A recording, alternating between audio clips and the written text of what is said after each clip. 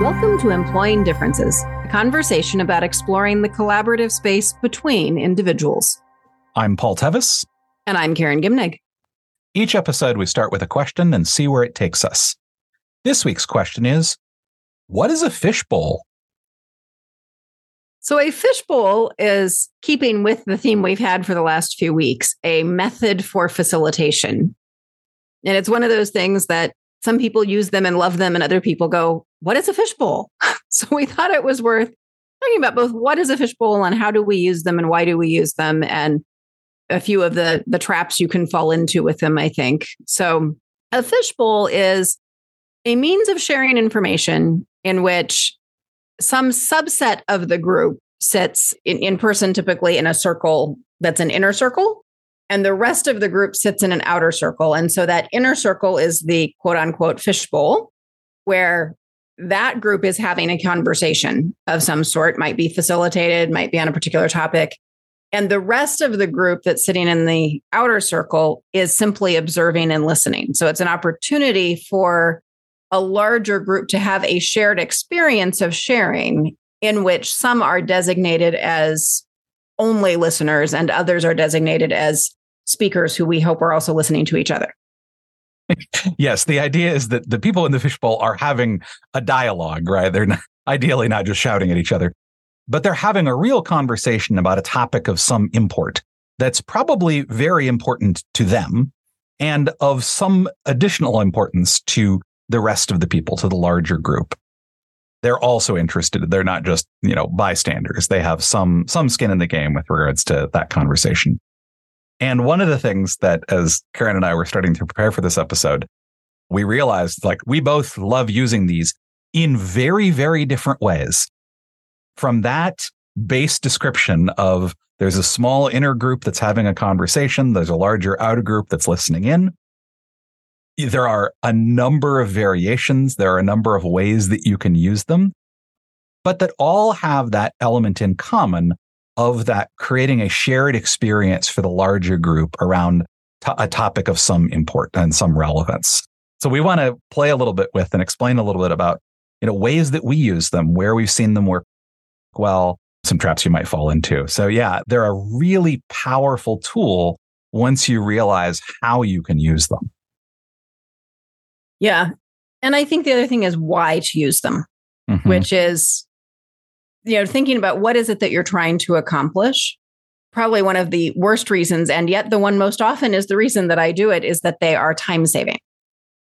So I tend to use them in the space of emotional processing, where there's some sort of conflict, there's a good bit of emotional engagement, people are kind of stuck, and they're looking for a way to get through as a whole group, but predictably, not everybody in the group has the same level of investment or passion or concern about this particular topic.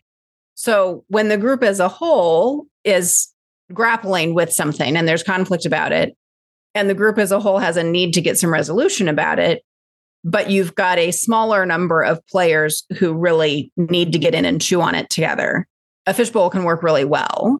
So that's one example, is when you're in the emotional space. And we set that up differently than, Paul, you use them much more often in information sharing spaces, right? Yeah, I have a tendency to use them when, there's a complex topic that we need to explore, that's got a bunch of different viewpoints to it. And I also use them for time saving, in the sense that instead of having a whole series of one-on-one conversations, we can actually do a lot more group processing of this idea together when we're doing it that way. So I will sometimes use a variation on a fishbowl, where I sometimes think of it as a dynamic fishbowl, which is there's a certain number of people who are in that inner circle at any given time, and people can come in and out. And so some people might come from the outer circle into the inner circle if they have a question that they want to ask or a thing that they want to share. The idea is that we're bringing focus to that inner conversation, even though some of the individual people might be swapping in and out. So, for example, I did one a few years ago with a group they were basically rolling out a new strategy for their product development. They've been doing it one way for a couple of years, and now they needed to make a shift. And so one of the things that the senior director who brought me in wanted to make sure of was that people really understood what that shift was And he wanted to make sure he understood that he knew how people were reacting to it. So we actually did a series of fishbowls, one which was where people were asking questions about, well, would it imply this? Like, I'm worried that this might come up, this might happen. And so what happened, instead of having everybody needing to have a one-on-one with their manager or just a broad Q&A, like it meant that people could hear other folks asking questions that they suddenly realized, oh, I had that question too. I do really want to know the answer. And so it was a much richer, and they could play off each other. So it was a much richer discussion as a result. But then also I facilitated a dialogue in the middle of the fishbowl where they were talking about what they thought about this. What were their hopes? What were their fears? And the director who'd brought this was sitting on the outside listening in. So he got to hear the concerns that people had, and I got to sort of be his curiosity by proxy, because I wasn't invested in this. I wasn't going to get defensive, that sort of thing. And so then when I brought him back and we talked through it, so I often use it for that sort of slowing down people's immediate reactions to things, where we can share information in a group setting, but also make sure we do a rich exploration of it rather than being super reactive to it. Mm-hmm. And I'm similarly looking for that space where we can do a richer, less reactive space. Mm-hmm. And often I'm pulling this out when we need some deeper sharing. And that's another reason why you want to do it in the smaller subset, is that if you go in a round for 20 or 30 people, you don't get a lot of depth usually. Like you can check in with everybody gets a say, and that's great, but you don't get the depth that you need to really work through a conflict. And so if we can get a group of 6 or maybe 8 to do that work witnessed by the rest of the group, the sort of depth of the conflict, the different emotional pieces, the stuff that is kind of often unconsciously driving can come up to consciousness, all that stuff can happen. And the whole group can experience it, even though they're not all participating in it.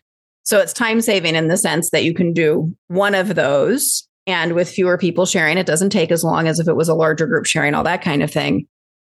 But also with the time saving is the ability to have the depth. And those in some ways are two parts of the same thing. You can get depth in a larger group, but it takes a lot more time. Yeah, it really does allow you to go deeper, quicker.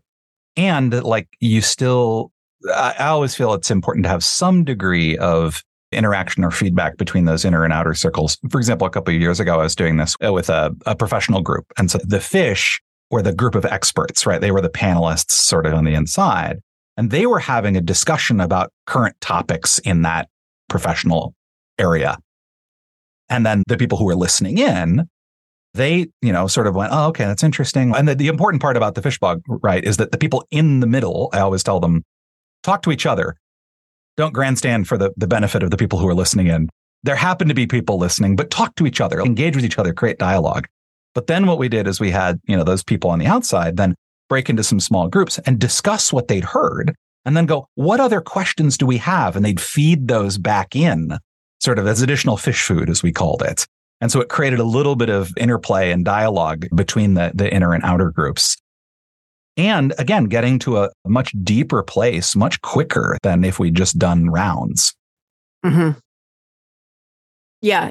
And so I think this is one of those distinctions between the information sharing space and the conflict workspace. Mm-hmm. I'm more hesitant to have people popping in and out because I want to protect that inner circle work for the emotional depth. Mm-hmm.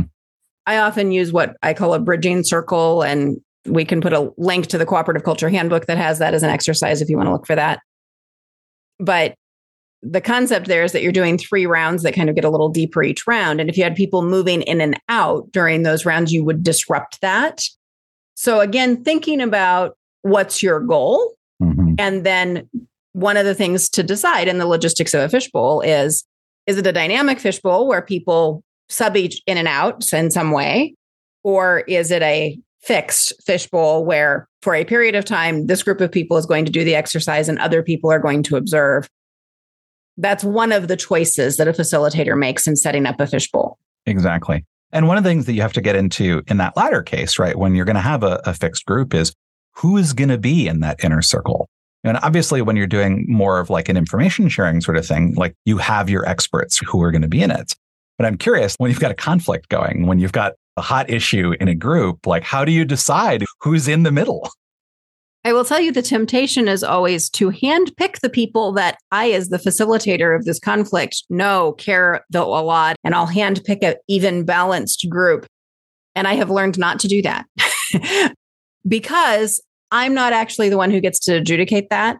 And not everybody wants to be in the fishbowl. Not everybody's ready. If feelings are raw enough, they may not, even if they're one of the people that has been the most outspoken, say on a Slack channel or something, they may not want to be vulnerable in the way of sharing in a circle. So what I have found that has worked beautifully is I entrust the group with the assignment of selecting. And it is done like this. If you're in person, you say, we're going to take a break and then we'll come back. And, in my case, I may be about to do a 90-minute exercise. So I'd want to take a break. Even if we're pretty early in the meeting, I want to give everybody a chance to move before we're going to sit for 90 minutes. So we're going to take a break, get up and move around. And when you come back, there will be 6 chairs or 8 or whatever the number is, but there will be 6 chairs in the middle, plus me if I'm facilitating, say.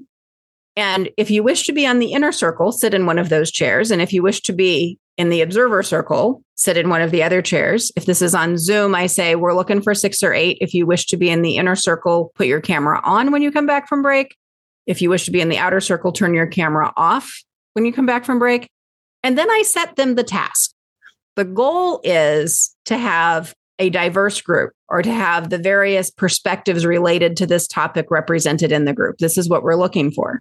So as the group forms, if you look and see, oh, look, there are 2 or 3 people already in the circle that probably would say the same kinds of things I would say, maybe step back and be an observer.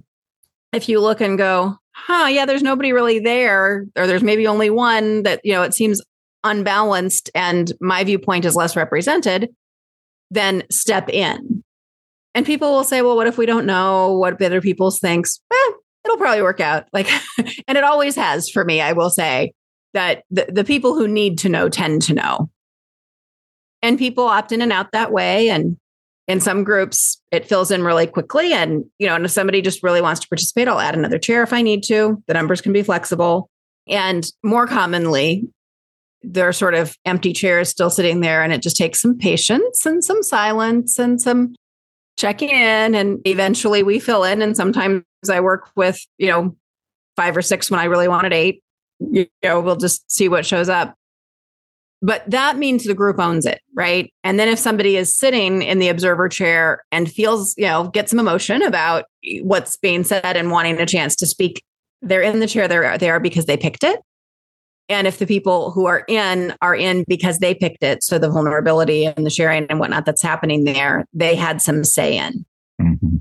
So yeah, I try really hard not to select. I will say the one exception to that would be, I have occasionally seen a fishbowl used when there's a power differential or a minority voice that we're trying to elevate. So the classic example would be, the 5 people of color in an otherwise all white community.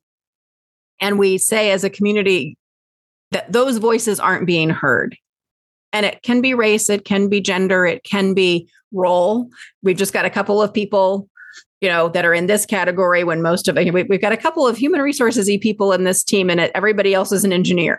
Mm-hmm. The human resources people are being drowned out or whatever the thing is. But when you've got a minority like that, and I mean that within your group, the minority, that if you want to elevate that voice, you can invite, not arm twist or pressure or announce that or demand, but you can invite those folks to have a voice in a fishbowl environment. And in that case, then you are at least selecting a criteria mm-hmm. for who's in. So yeah, those are some ways. And it connects to the thing we talked about last week with small groups and the idea that sometimes you really do want to amplify particular differences and voices so that those actually do get heard. This just happens to be where you're doing it in a way that everybody else can listen in on the conversation because you think that would be valuable. And so I think the other thing that both of us really hold for fishbowls is that they are never the only thing that we do when we're using them with a group, right? Where it's not a decision-making structure. We're not making a decision in a fishbowl. We're using it embedded into some larger frame or larger structure. So we're never just going to come in, just do a fishbowl and leave.